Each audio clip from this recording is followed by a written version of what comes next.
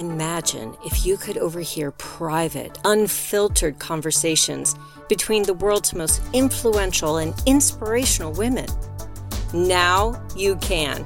Welcome to Leadership Global, where you'll hear from inspiring leaders who will help you define your vision, grow your leadership, expand your influence, and increase your impact to leave a lasting legacy.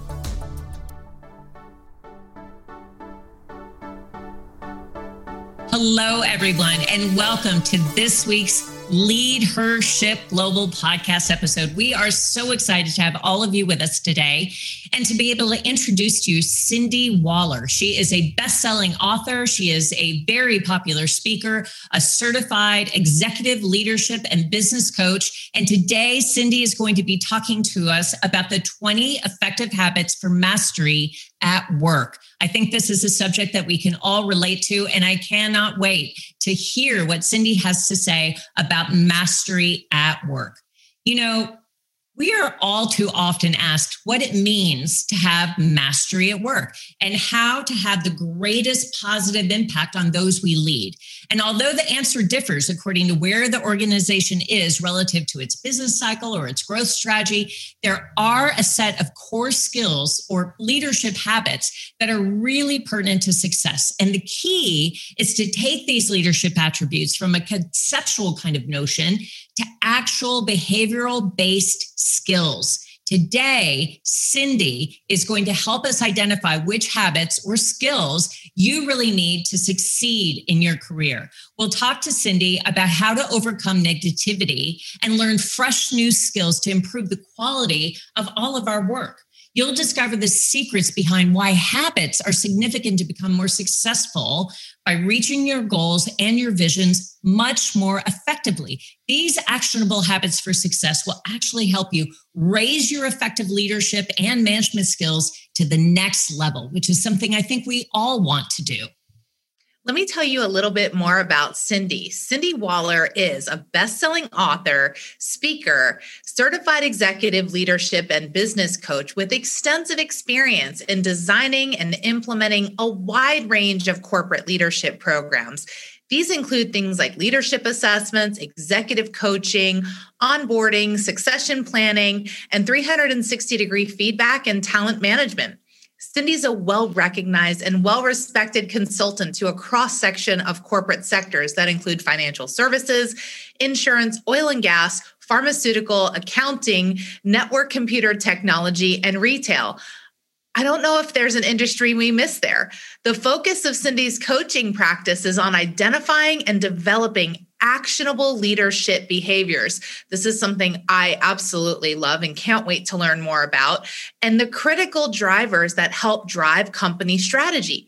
For Cindy, her emphasis is on identifying individuals who have potential over the long term, as well as positioning the organization for the future by developing next generation leaders. Cindy, we're so excited to have you here today. I'm excited too. Thank you so much, Linda and Christina, for a very generous introduction. I'm excited to be here on Leadership Global and look forward to our time together. This is going to be great. And so many pieces of your expertise and skill set, we are just jumping at the bit to learn more about. But why don't we start, Cindy, by you telling us a little bit about what's led you to have such a passion around developing high potential and high performing executive leaders? So absolutely. I'll tell you actually about my very first job. And when we graduate from school, for many of us, it's hard to nail that first job. My first job actually was in a prison. I was working with inmates who were in for prostitution, break and enter, theft over, theft under, and drug possession. And I was required, this was my mandate, to teach inmates leadership skills. Can you imagine what percentage of the audience, my inmates, were really motivated to learn leadership skills? But, the motivation was to be able to see the psychologist myself. So when they got to their parole or probation sentence, they can go before the judge and they can raise their hand and say, yes, I actually got help and I had support. I was in treatment. But what was really interesting was that usually about 1 or 2 times a year, there'd be a prison escape. These inmates would be stealing cutlery from the kitchen and also bed sheets, and they would be digging trenches in the middle of the night, tying sheets for a rope to jump out the window. And what was fascinating to me was the thoroughness and comprehensiveness of the plan. So they executed the plan brilliantly. However, there was a glitch. As soon as they jumped the fence, they went as close as possible to the nearest pub or bar, usually within 1 to 2 miles away, to celebrate their escape. Well, so what happened, as you're nodding and you can see, is that the local police would arrest them and they were thrown back into jail. But I thought about it, and I thought about, well, what is it that we need to be successful in life, whether it's personal or business? And part of it is, yes, execution, but part of it is, how do you need to be strategic and more long-term planning around your career, around your impact, and how you're successful with your team and others within the organization. So that's my original journey, and I am as miserable as I was in prison, in jail. It taught me so much. And as they say, you learn good things from bad experiences. Wow. That is as entertaining as it is surprising, Cindy, I will say. And, I had the good fortune of being able to see a bit of your new book, 20 Effective Habits for Mastery at Work. And in that book, you offer an in-depth analysis of the kinds of traits that set people and organizations apart from their competition. So can you offer a little bit more insight about some of the common traits of high performers that have led to a certain level of mastery in their work that really is unique, really sets them apart? Absolutely. So one of the questions that I am asked, and we've all been trying to solution towards, is really, are leaders born or made?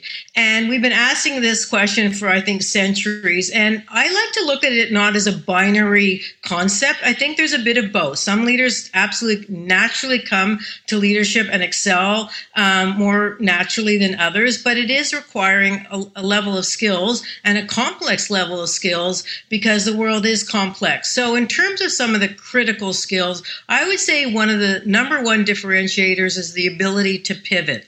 And what I mean by pivot is you have to look at your ability to be agile to a number of key variables. So the economic landscape, what are your competitive pressures?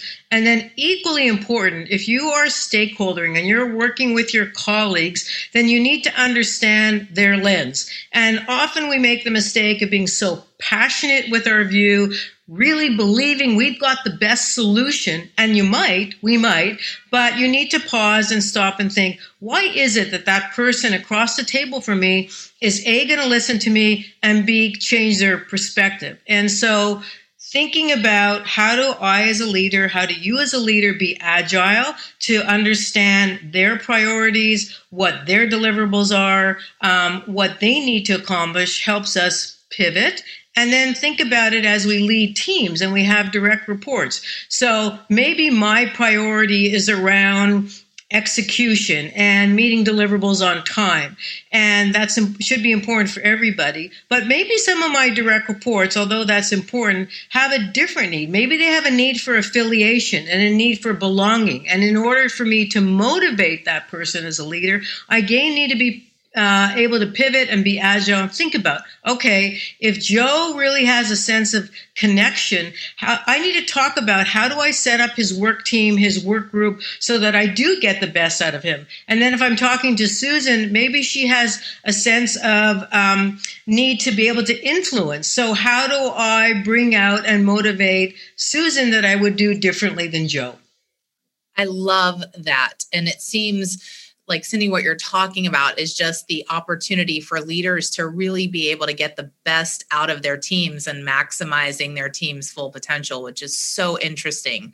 Another thing you talked about in the book is this idea of really cultivating good habits and really making this idea of incorporating these habits that create success into your daily routine and cultivating them until they become second nature. So can you talk about a few of these winning habits that are worth cultivating to help people succeed and move forward? Sure, absolutely. And maybe I can even give you a client example to illustrate one of the habits. So one of my clients, senior executive, is very, very intense and very passionate. So on a good day, highly enthusiastic and very compelling. But what happens is he tends to become so focused, he forgets people around him. And so I said to him, you have a way of, it's not your intent, but you have a way of intimidating others. And he said, what do I mean? What do you mean? I care about my employees. I care about the team. And I said, well, I watch you walk down the hall and I could barely catch up and keep up with you. You're running and you're racing to your office. You're not stopping at each person's cubicle to say hello and ask how they're doing. And he said, I never thought about that. I never thought about my body language and my nonverbal behavior and the messages that I'm giving.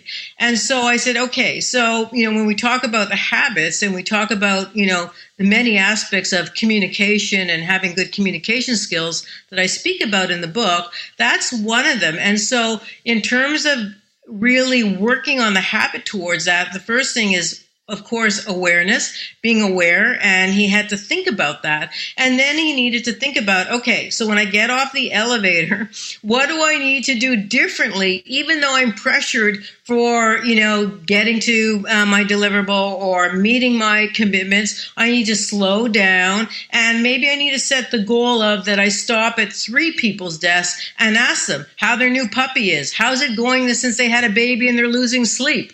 Those kinds of things. And so we would practice that over and over until it became second nature. And at the beginning, it was awkward because it was prescribed, but after a while, it became more natural. So that's creating habits that are more ingrained and then becomes part of his lexicon of leadership skills. And his employee engagement survey results went up as a result of it because he was showing that he cared about the people that he worked with. And he wasn't just looking at them from the point of view of what they can accomplish.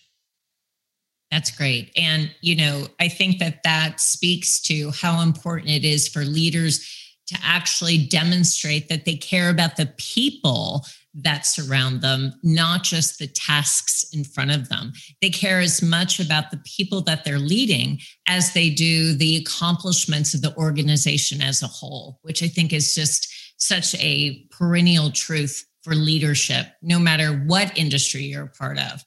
And when you speak about the true impact and influence of leaders with real mastery over their work, Cindy, you've noted that they have successfully differentiated themselves from their peers. So can you talk a little bit about the defining characteristics of these leaders, not just their habits, but maybe their characteristics that really set them apart?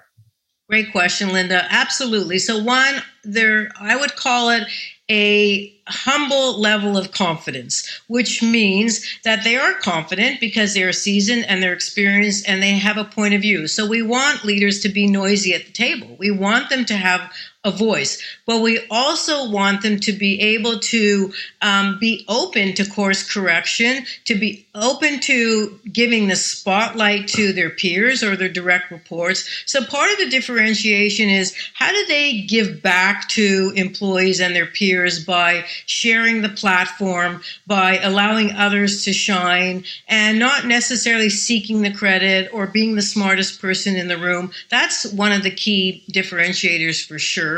And the other is in terms of being able to see, I think, the glass half full, so that obstacles that are there are ones that you're excited by. You may not have the solution. You don't have the answer, but you don't, feel daunted by that. In fact, you pull people into your inner circle and brainstorm together. And if you're truly successful as a leader, it never was your idea because it's a diversity of thought, it's inclusive, and it's everybody's idea. And when you as a leader can create and cultivate that culture, then there's a sense of ownership.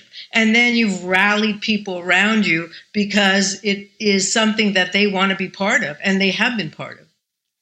As we round out our interview today, we are going to ask one more question. And so this one will mix up a little bit. What is the best leadership advice that you personally, Cindy Waller, have ever received that you'd like to share with our listeners today? So, Christina, can I give you 2 points? Because it's very hard for me to give it in one.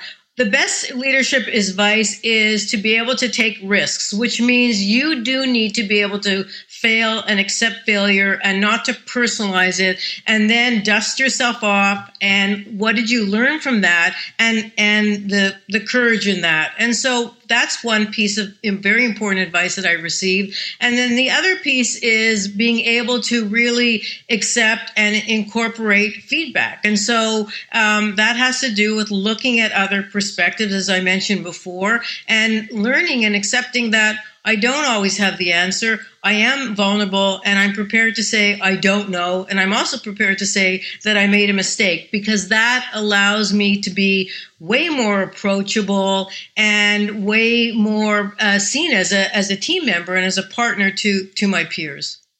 I feel like we could go on for another hour of podcasting just with your amazing practical advice that I know is going to resonate so well with our listeners. So Cindy, thank you so much for your time today, for your expertise, your real world examples. All of those things have just been phenomenal. We've loved having you as a guest.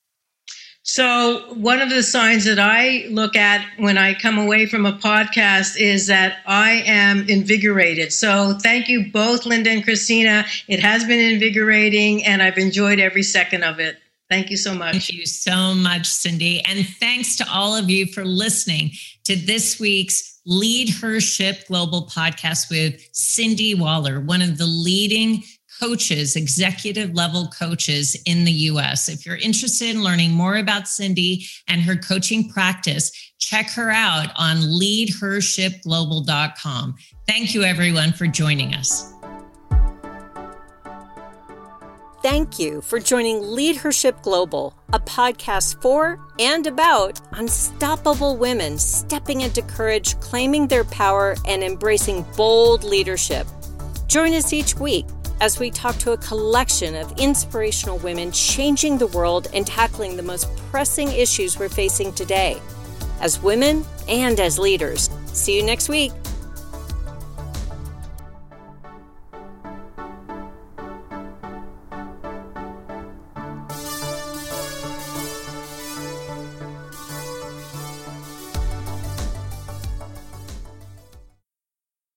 This podcast is a part of the C-Suite Radio Network. For more top business podcasts, visit c-suiteradio.com.